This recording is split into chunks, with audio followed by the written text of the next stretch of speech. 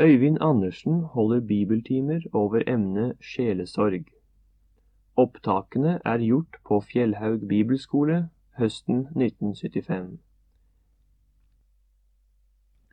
Det første vi nå må gjøre, det er å bli klar over hva vi snakker om når vi taler om sjelesorg. Og første overskrift blir da, hva er sjelesorg? For det er ikke noen selvsagt ting det, å vite det.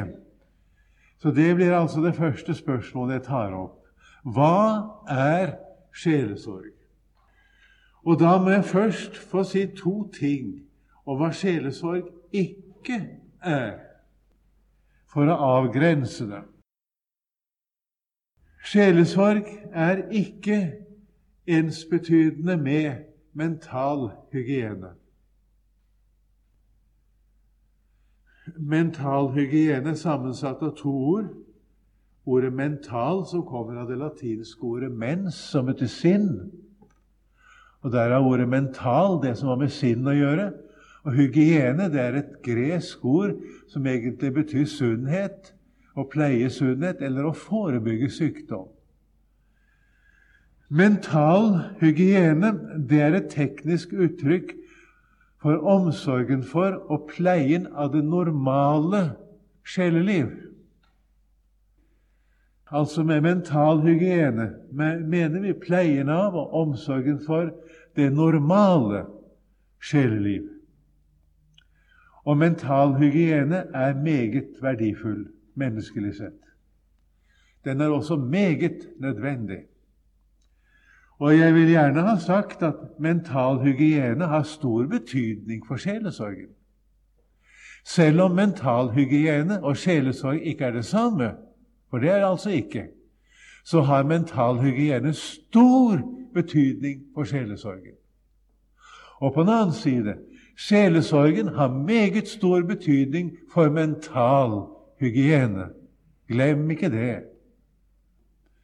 Men en ting er at de har gjensidig betydning for hverandre. Noe helt annet er at vi gjør dem til å være ensbetydende med hverandre. Ofte blir mental hygiene kalt for sjelesorg i praksis. Og det er altså en avsporing og en stor fare. Men dermed har jeg ikke sagt at mental hygiene er en stor fare. Og jeg tror at ikke minst unge mennesker i dag, og ja, som en eldre med, de kunne godt legge seg litt på sinne av mental hygiene. Det er et par ting jeg kunne ha lyst til å nevne for dere, som har med mental hygiene å gjøre. For jeg vet at det har så veldig stor betydning for hele vårt liv. Også for sjelesorg. Men det har så stor betydning også om dere skal studere, og det har stor betydning i det hele tatt for å leve et sant og rett menneskeliv. Det første jeg vil nevne er å finne veien mellom overanstrengelse og dovenskap. Tror dere at dere kan finne den? Den ser ut til å være vanskelig å finne. Vi har lett for enten å havne i overanstrengelse eller i dovenskap. Begge deler er like galt og like farlig på hver sin måte. Det er svært meget oppnådd for den som kan greie å unngå begge de to. Når det gjelder dette med overanstrengelse, så sier jeg det som et godt råd mentalhygienisk. Sett dere ikke meningsløse mål på hva dere vil utrette. Hvis du skal studere for eksempel, så sett ikke opp en leseplan som blir umulig å gjennomføre. Vi har veldig lett for å overvurdere oss selv. Det er ikke noe godt tegn, skjønner dere. Det kommer av at vi har for store tanker om oss selv. Det ligger oss svært nær å ha det. Og jeg har snakket med mange studenter som har kjørt seg fast og nesten holdt på å bli vrak, fordi de har ikke greid å gjennomføre sine planer for studiet. Og når jeg har sett på de planene, så har jeg sagt til dem, det er jo aldeles meningsløst å sette opp slike mål for seg selv. Hvis du skal studere, så vil jeg si at det er godt gjort hvis du kan bruke 6 timer om dagen til en konsentrert lesning. Mer greier du ikke. Men kan du gjennomføre det, så kommer du langt. Som regel vil du ha noen forelesninger ved siden av. Kan du ha forelesning og samtidig kunne konsentrere deg om lesning for eksempel 6 timer om dagen, da skal du nå langt. Men du må ikke sette deg som mål at du skal lese fra tidlig om morgenen og til langt på natt. Da blir du sittende med boken, og du vet ikke selv hva du leser til slutt. Og det tenker jeg noen av dere har prøvd. Dere har vel gått på skole, en del av dere, skulle jeg tro. Så dere har vel prøvd det. Dette er bare et eksempel. Det gjelder på alle områder, ikke bare for dem som skal studere. Det må være mening i de mål som vi setter oss. Og du må ha tid til å hvile, og du skal ha tid til å leve som et menneske, og det er Guds mening at du skal ha glede av livet. Du skal ikke gå gjennom livet som en trell og som en slave. Aldri vært Guds mening. Men det er så visst ikke Guds mening at vi skal være late. Og lathet, det er noe styggedom. Og det står at forbannet er hver den som gjør Herrens gjerning med lathet. For Guds ord taler svært om det. Men kan vi altså finne veien midt imellom der, så er mye nåd. Det var det første rådet jeg kunne gi, sånn rent mentalhygienisk. Og når jeg gjør det, så er det nok også med tanke på sjelesorg, skjønner du, for det får betydning for sjelesorg, som vi skal se senere. Et annet råd, rent mentalhygienisk, pass på at du får sove nok. Du skal legge deg rimelig tid om kvelden. Det er meningsløst å være oppe etter klokken 11 om kvelden. Det er meningsløst. Og det å sitte og slarve bort tiden til langt på natt, det er å ødelegge livet både for seg selv og for andre. Gå i seng, og pass på at du sover nok, og du kan komme tidlig opp om morgenen og samtidig få nok søvn. Vi ser i Bibelen at alle Guds menn har begynt dagen tidlig. Vi har for eksempel i Salme 5, Herre, årlig legger jeg min sak frem for deg, og venter. Årlig hører du min røst, sier han. Han begynte å be tidlig. Årlig, det er tiden før den første timen, det vil si tiden før klokken 6 om morgenen. Første timen begynte klokken 6, fra 6 til 7. Og det viser seg jevnt over at Guds menn, de har altså vært oppe, og de har hatt sine andaktstunder før klokken 6 om morgenen. Og det mener jeg er en god vane også i dag. Jeg tror ikke det er mange som gjør det, altså oppriktig talt. Men det er en god vane. Og det vil jeg anbefale dere. Og du kommer til å bli forbauset over hva du skal få ut av dagen. Det er utrolig hva du kan få utrettet i løpet av dagen. Og det er en ting dere ikke må gjøre her på Fjellhaug. Dere må ikke ligge i sengen til 5 minutter på 7:30. Det går ikke det. Og dere må ikke sløyfe frokost for å ligge lenge om morgenen og gå til første time, og så vente til formiddagsmaten og spise. For det første er jo det imot skolens regler, og det er ikke tillatt å gjøre det på den måten her, det er noe en ting.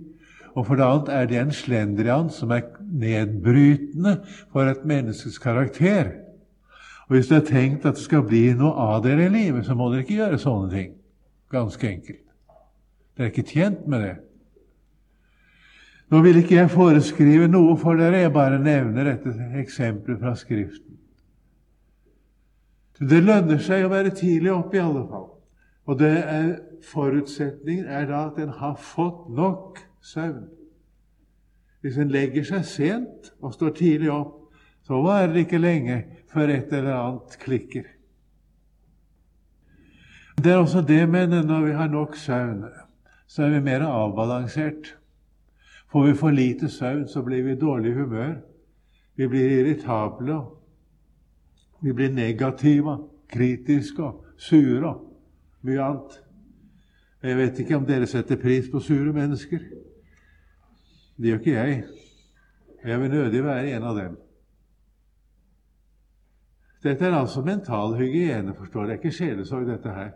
Men det har noe betydning for sjelesorgen. Det tredje jeg vil nevne, pass på å få mosjon nok i frisk luft. Det å ha legemlige øvelser, der må dere ikke misforstå et Guds ord. Det står en legemlig øvelse er nyttig til lite, det vil si i virkeligheten unyttig. For det uttrykket nyttig til lite, der det betyr unyttig.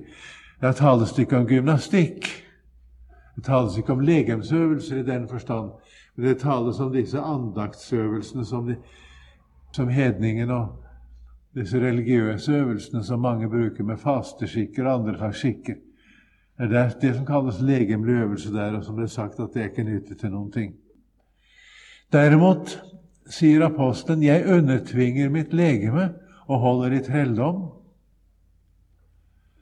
Og jeg har et ordtak som jeg praktiserer for mitt eget vedkommende.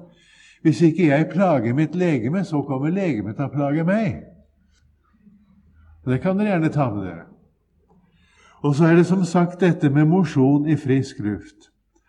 Hver eneste dag burde dere gå en sammenhengende tur på 1 time. Hver eneste dag. Og dere må ikke komme og si dere ikke har tid.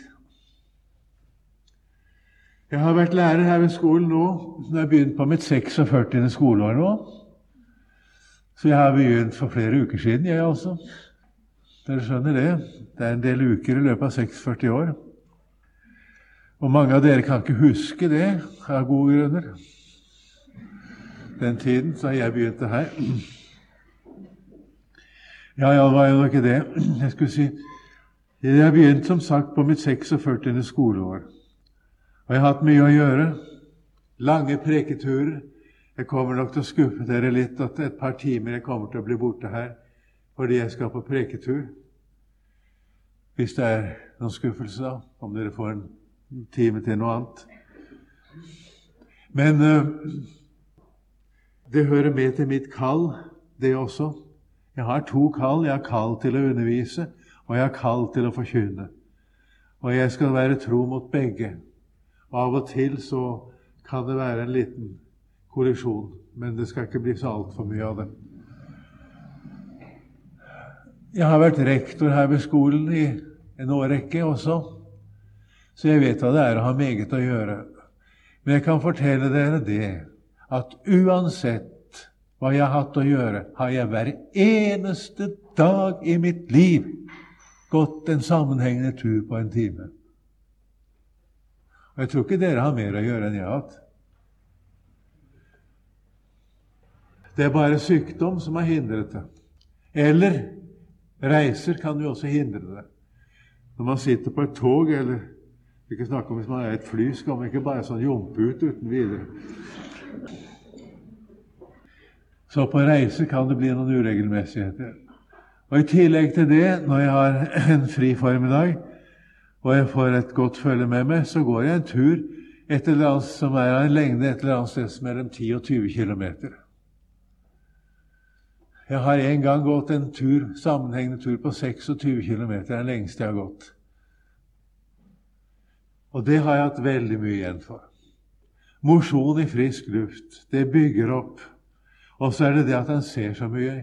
Ja, det gjør ikke jeg nå altså. Men om jeg ikke ser, så har jeg en underlig kontakt med naturen når jeg kommer opp i Nordmarken. Jeg går på disse veiene i Nordmarken, jeg er jo godt kjent der. Jeg vet jo hvordan det ser ut der. Men jeg har fullstendig kontakt med hva som er der. Jeg hører fuglene, jeg hører mange slags lyd i skogen. Det er litt av en opplevelse hver eneste gang. Og for en mental hygiene det kan ikke beskrives før en praktiserer det. Så Når jeg gir dere disse rådene her, så må jeg få lov å si det i all enkelhet at jeg har nå prøvd å praktisere det selv, dette som jeg sier til dere. Jeg tror ikke jeg ville ha sagt det ellers. Og jeg har mye igjen for det. Det gjelder å kunne bruke sine tanker. Det gjelder å kunne bruke sine sanser, ikke sant? Og det at den er uthvilt, har sovet nok, og det at den er i form og i vigør, det kan ikke overvurderes. Og så kommer det i tillegg at vi blir så meget mer omgjengelige for våre medmennesker. Og så forebygger vi nervøsitet og psykiske, unormale sjelstilstander. Så jeg vil si det at mental hygiene, det er så visst ikke å forakte, altså. Men det er ikke det samme som sjelesorg. Det er det ikke. Og det jeg har gitt dere råd om nå, det vil ikke jeg kalle sjelesorg. Det kaller jeg det det er. Det er mental hygiene. Men dere skjønner, jeg har jo en ganske bestemt hensikt med å gi dere disse rådene. Det kunne være mange andre ting også når det gjelder mental hygiene. Men nå har jeg ikke tid til å ta med mer, så det får være med dette. Og jeg har nevnt svært vesentlige ting. Altså det første, det er at sjelesorg ikke er ensbetydende med mental hygiene. Dermed kommer vi til det andre, altså for det annet. Sjelesorg er ikke ensbetydende med psykoterapi, altså sjelehelbredelse, oversatt. Psyko, det staves P-S-Y-K-O, setter man gjerne en bindestrek der også, og T-ra-pi, rett frem, T-E-R-A-P-I, altså psykoterapi. Ordet oversatt, sjelehelbredelse. Det er sammensatt av to ord, som dere ser. Psyche, heter på gresk. Det er altså et gresk ord, men så er det latinsk ord, og de har også lik betydning. Det betyr sjel, det betyr sinn. Altså rent psykologisk sett, som vi sier, ordet psykologi, som altså egentlig skal staves med PS, også uttales med PS, psykologi. Det skriver seg fra dette greske-ordet psyche, som betyr sjel. Psykologi, det er læren om sjelelivet, menneskets sjeleliv, og dets funksjoner. Jeg vet ikke hvorfor man alltid skal modernisere disse terminologiske uttrykkene og si psykologi. Det høres litt sykt ut for meg, altså, når man sier det. Terapi kommer av et gresk ord, det også, som heter terapeuein. Og det betyr å helbrede, ganske enkelt. Det brukes blant annet om Jesus. Det står at Jesus helbredet, så er det verbet terapeuein. Det er brukt i Nytestamentet om Jesus da. Der er dannet det substantivet terapi. Det kommer av det greske terapeia, som forresten i enkelte dialekter blir uttalt for terapia. Og der er ordet terapi, som betyr helbredelse. Og det er også dannet ordet terapeut, som ikke skal uttales terapeut, men terapeut, hvis det er korrekt, som betyr en som utøver helbredende virksomhet. En helbreder. Men man snakker jo nettopp om psykoterapeuter nå. Denne sjelehelbredelsen, den angår det syke og det unormale sjelsliv. Altså mentalhygienen angår det sunne, det normale sjelsliv. Men psykoterapien, den angår det syke og det unormale sjelsliv. Og det å drive psykoterapi, det er fagmannens arbeid.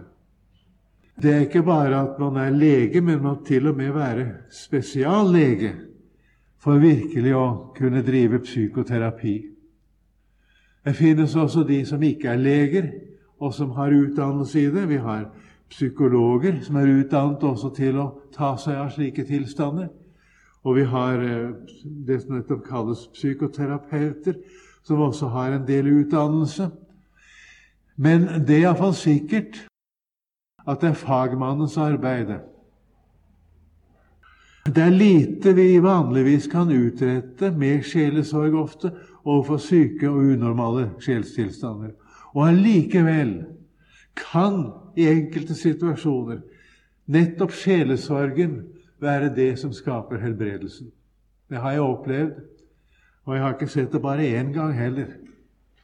Så sjelesorgen kan ha helt avgjørende betydning for psykoterapien. Det kan det.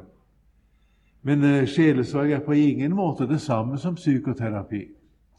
Og en sjelesørger kan ikke uten videre innlate seg på sånn sjelehelbredelse. Det kan han ikke, og det kan ganske enkelt være farlig, det. Her kommer vi inn på noe som har stor betydning for oss i sjelesorg, spesielt hvis noen av dere kommer til å få det som kall å være forkynner og sjelesørger. Hvis dere skal bli forkynnere, eller kanskje misjonærer, så vil dere ikke i liten utstrekning også komme til å måtte bli sjelesørgere i mer spesiell forstand. Dere kommer til som forkynnere og misjonærer, som spesielle arbeidere i Guds rike, til å bli oppsøkt av mennesker som gjerne vil ha hjelp. Og det er ikke usannsynlig, det er tvert om meget rimelig å tenke seg at dere kan bli oppsøkt også av dem som har et sykt, eventuelt unormalt sjelsliv. Da står vi overfor noe som er viktig. Vi bør kunne skjønne forskjellen på det som er normalt og det som er sykt. Jeg sier ikke det at vi skal kunne forklare hva en sykdom består i, eller skjønne oss på hva slags sjelesykdom det er. Det kan vi ikke. Det er fagmannens oppgave å finne ut av det, og det kan være temmelig vanskelig å finne ut av mange ganger det.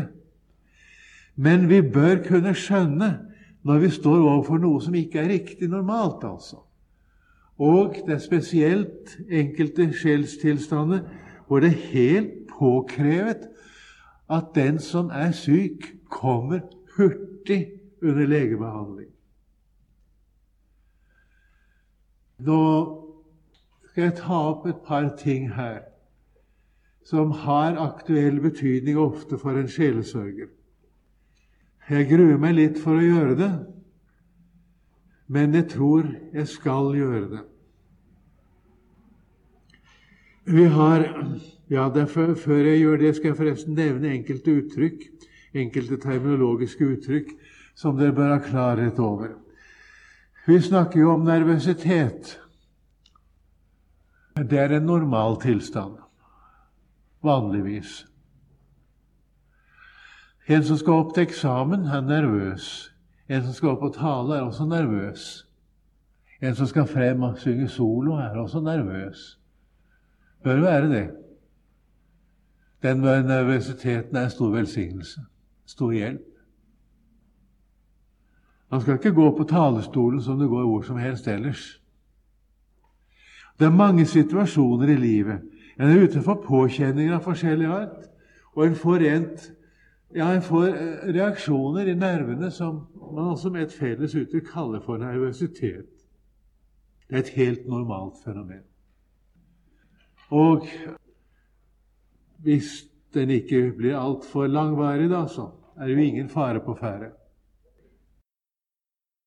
Nå kan det hende at en nervøsitet kan gå over til noe verre. Det er ikke så ofte forresten. Men vi har en tilstand som vi kaller nevrose og nevrotisk. Det er unormal nervøsitet. Den er sykelig. Den er det man med et terminologisk uttrykk kaller patologisk. Det er som sagt normalt å være nervøs, men det er ikke normalt å ha en nevrose. Og det er ikke normalt å være nevrotisk. Og der trenger et menneske ofte sakkyndig hjelp. Så har vi et ord som heter psykose. Det betyr egentlig sinnssykdom. Det at selve sjelelivet er sykt. Både nevrose og psykoser er altså sykdommer. Og det er ikke godt å avgjøre for en som ikke er fagmann, når man nå møter et menneske med sykt, om den står overfor en nevrose eller overfor en psykose. Vi kan vel si det slik at en nevrose vil i alminnelighet ikke gjøre en pasient uskikket til å omgås andre mennesker. En som har nevrose vil nok i stor utstrekning kunne snakke med andre mennesker, og endog til en viss grad være i et arbeid også, og fylle en funksjon og sånn. Psykosen derimot preger et menneske slik at det ofte er helt ute av stand til å omgås mennesker, ute av stand til å snakke med mennesker, og ute av stand til å utføre noen alminnelig gjerning. Før en ved legebehandling er kommet så meget på bedringens vei at det begynner å rettes opp. Det er flere av disse sykdommene som har hva man kan kalle et nevrotisk stadium, og det har et psykotisk stadium. Den som får nevrose behøver aldeles ikke få noen psykose, det er sjelden i grunn. Og det er en sykdom som man kaller den manio-depressive sykdom, som både kan være nevrotisk, og den kan også, eller skulle jeg heller si, den kan ikke være begge deler på samme tid, men den kan enten være nevrotisk, eller den kan være psykotisk.